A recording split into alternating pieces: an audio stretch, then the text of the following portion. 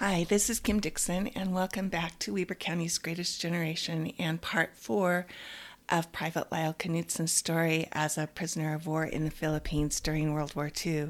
So last time we ended with Private Knutson and the two other survivors from the Shinyo Maru that had been sunk by the U.S. Navy finding a friendly Filipino who was taking them to safety. So going back to his story, he said, "We departed with the Filipino, taking turns with two riding on a caribou and two walking. By midday, we had left the trail and entered an area where the Filipino had built one of his evacuation homes. It was nothing more than a one-room shack with a roof. We stopped here for some much-needed rest and food consisting of rice and minnows. The fish were more than an inch in length, including heads and tails, but didn't look too appetizing. But they added flavor to the rice, and we enjoyed the meal." So he goes on to say that they continued to travel after they rested and ate, and said that they'd constantly been gaining altitude from the beach. And in the late afternoon, they reached their destination, a small community made up of Philippine families. The families were already aware of the disaster, and they had organized a rescue effort, scouting the beach and looking for other survivors. They soon started to arrive with others, and that continued through the night. They found some dead bodies, and they were buried on the beach. When the rescue ended, there were a total of 83 survivors. And so after the war, we found out the story, and the Shinyo Maru was only one of several freighters that were sunk by the United States that had POWs on board. After the war, the Japanese stated that 25 ships carrying POWs had either been bombed or torpedoed, and none of the ships had been marked in any way that they were carrying prisoners of war. So they found out later on that on August 14, 1944, American intelligence had intercepted a Japanese message noting that the Shinyo Maru was to unload rice and cement currently in her holds at Zamboanga, Mindanao, and unload the remaining goods at Manila, Luzon, both in the Philippine Islands. As further messages were decoded, the Americans followed Shinyo Maru's footsteps as she sailed in the Philippine waters, and a message intercepted at 0200 hours on September 7th noted that she was to sail with convoy C-076 from Manila with 750 troops on board. An intercepted message dated September 10th, 1944 gave the Americans the confirmation that 150 Japanese Army personnel were killed from the sinking, but at the same time there was a sudden influx of American POWs arriving on the beaches of Mindanao and received by local resistance fighters, and they realized that the Shinyo Maru had been carrying American POWs. So going back to Private Knutson's story, we were all in need of immediate medical attention. More than half of us had busted eardrums. Several had deep scalp wounds that happened when they were being shot at by the Japanese.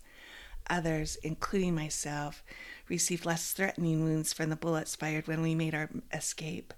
A bullet had creased the side of my foot, which I wasn't aware of because of all the other injuries I received from the quarrel. My legs were almost double their normal size due to the poison and the swelling. A young girl gave me a pair of her slacks to wear, of which I was most thankful. They gave me comfort and much relief from the flies. The Philippine families were trying to provide as much comfort and care as they could. They didn't have any medication, so they used anything available to try to provide comfort to us. Large banana leaves were used to wrap the most serious wounds between treatments of sponging and cleansing with water.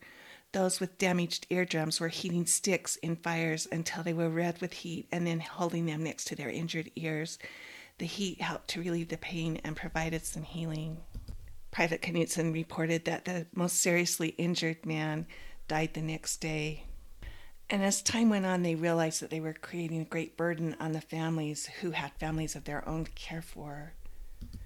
Many of those Filipinos did not live in the immediate area and had to travel several kilometers each day to help out.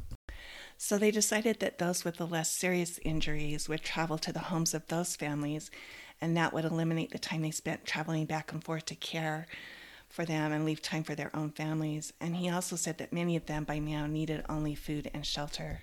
They were also told that the time that they spent there would be short, and he says, "I never could understand the communication was achieved so easily and simply. The method they used was so effective. They didn't need telephones. Important information would travel rapidly over great distances and available to anyone who was concerned." 3 of us were adopted by one of the families, and we were taken to their home about 2 kilometers away. Their home was built on stilts, as was the custom in the Philippines. It consisted of one large room that could be divided into separate sleeping areas by bamboo drapes suspended on wires. We slept on mats on the floor. The family consisted of 2 young boys, approximately 5 and 7 years old, and a younger daughter. He said they were feeding a small pig, which they kept in a pen under their home, and the children would feed it by dropping scraps of food to it. The parents told them that the pig would be killed for a feast on the last day that they spent with them. And he also talks about the love and respect that the Filipinos had for the Americans. They were so generous, and the prisoners of war had to refuse many of the things that they wanted to do for them. He doesn't say how long he was there. They could hear aircraft, but he said it sounded far away. There was a small stream nearby, and he spent a lot of time soaking his legs, and that the swelling and the rash were receding. Sometimes other Americans would join him at the stream, but most of the time they sat by the fires with their sticks, trying to heal their ears. So one day, he woke up with chills and fever, and he knew that he had malaria. He said he spent most of the day trying to keep warm. He had lost his appetite, but managed to drink some chicken broth while he was sick. So the next day, they were taken to a beach with deep waters, and they were told that there was a submarine that would surface just off the beach, and that they would be taken aboard the submarine and taken back. He says because of my weakened condition, they decided to move me on travois, pulled behind a caribou. The other men took turns riding the caribou. Each day my condition declined. I considered my only hope now was the submarine and the medication that I needed so desperately. We departed from our adopted home sometime the next day. I never did find out if they killed the pig for the feast. I was too sick to even care. Each time we crossed the stream, I would get wet, but it didn't bother me. All that seemed important to me was the distance we traveled, time that I couldn't waste, bringing me closer to the medication that I would need to survive. When we reached the beach, there were many others already there. Some had transported their fishing boats to help move us from the beach to the submarine. It was late in the afternoon when we were informed we would be picked up the following day. I had received no food or water. I was too sick and too weak to be hungry. I received constant attention from the Filipinos and the other POWs. They propped me up to give me food and water. I wasn't hungry, but I knew that I needed the nourishment. I managed to swallow a few teaspoonfuls, but it wouldn't stay down. There were others on the beach just like me, immobile and helpless, each having different injuries or ailments, but I believe that I was the only one with malaria. The submarine didn't appear the next day. It was disappointing to all, but for me it was like losing my only chance for the medication that I prayed would save my life. I remember very little about the next day. They tried different varieties of food and nourishing liquids, hoping to find something my stomach would tolerate. Everything I swallowed came up almost immediately. Later, I was told I was delirious most of the time. Between periods of consciousness and semi-consciousness, I slept restlessly.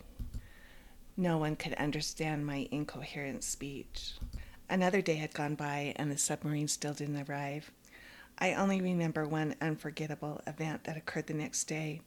I must have been holding on to a very thin strand of life, separating me from a place that I wasn't ready to go.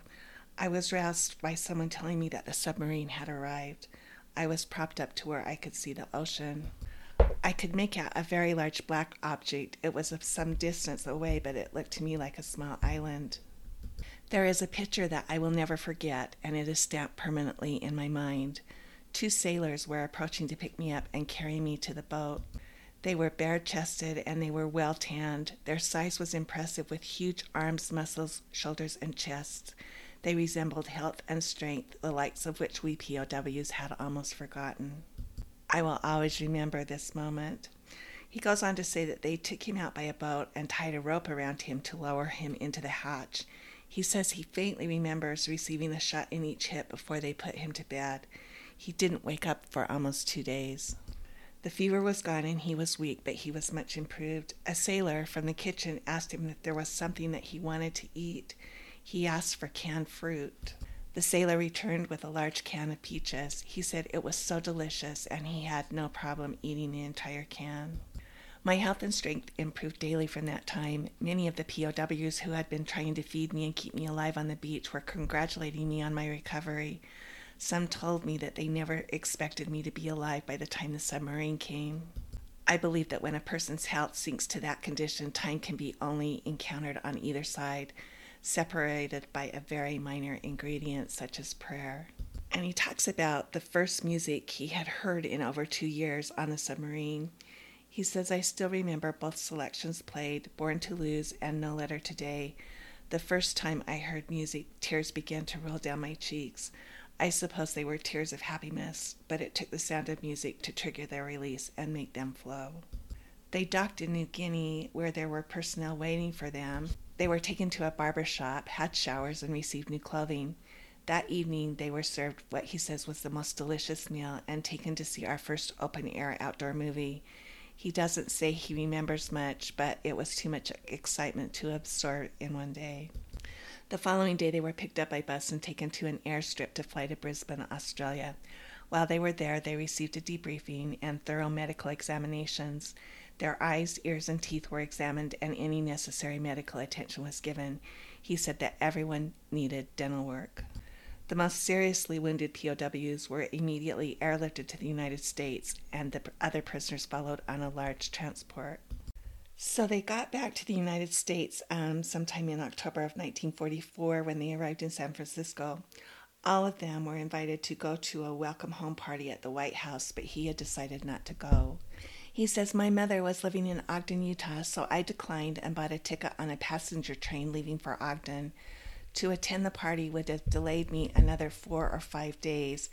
So this brings us back to where we started with a Standard Examiner article dated November 15th. Ex-captive home from islands. Private Lyle Knudsen, 24, son of Mrs. Nellie Knudsen of 2562 Van Buren, one of 83 American prisoners rescued in the Philippines several weeks before the invasion by General MacArthur's troops, is now back in Ogden visiting relatives. Following a 30-day furlough, he believes he will be sent to a rest camp in California before being reassigned. He closes his story with, I managed to survive the time I spent as a Japanese prisoner of war, as well as the disaster that followed enabling my escape. When I was discharged, I was rated 100% disabled. I tried to resume a new and normal life after leaving the service, but I never overcame the habit of smoking in bed. And this was one of the things he talked about earlier of what he missed so much was smoking before he went to sleep. He says, just before going to sleep, I would remember my friends and the times we enjoyed in the evening. I couldn't sleep without this memory, and my location or the passage of time didn't make any difference. In April 1947, the Air Force offered him an opportunity to waive his disability and re-enlist in the service, granting me privileges unheard of and never before available.